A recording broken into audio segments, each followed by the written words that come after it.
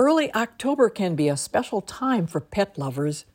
Originating in the 13th century, the blessing of the animals is celebrated in churches and communities around October 4th, the feast day of St. Francis of Assisi, who called all animals his brothers and sisters.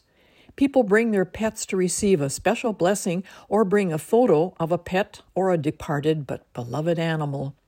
This year, I will submit a couple photos of our faithful sheep guardian dog, Bilbo.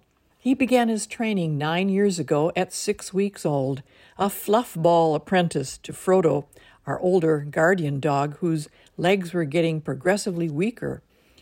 Bilbo just loved his patient teacher and stayed close to him, observing how Frodo circumvented the sheep pasture, checking on any signs of predatory incursions. Bilbo also learned not to play with lambs after a mother ewe sent him sprawling. He became a sweet companion to his mentor during Frodo's final months of life, and since he has faithfully taken on the guardianship role, not losing any sheep to coyotes. Unfortunately, Bilbo's beautiful adult frame of 120 pounds also carried a similar degenerative disease. Some days ago it became obvious that soon he would not be able to stand up and walk.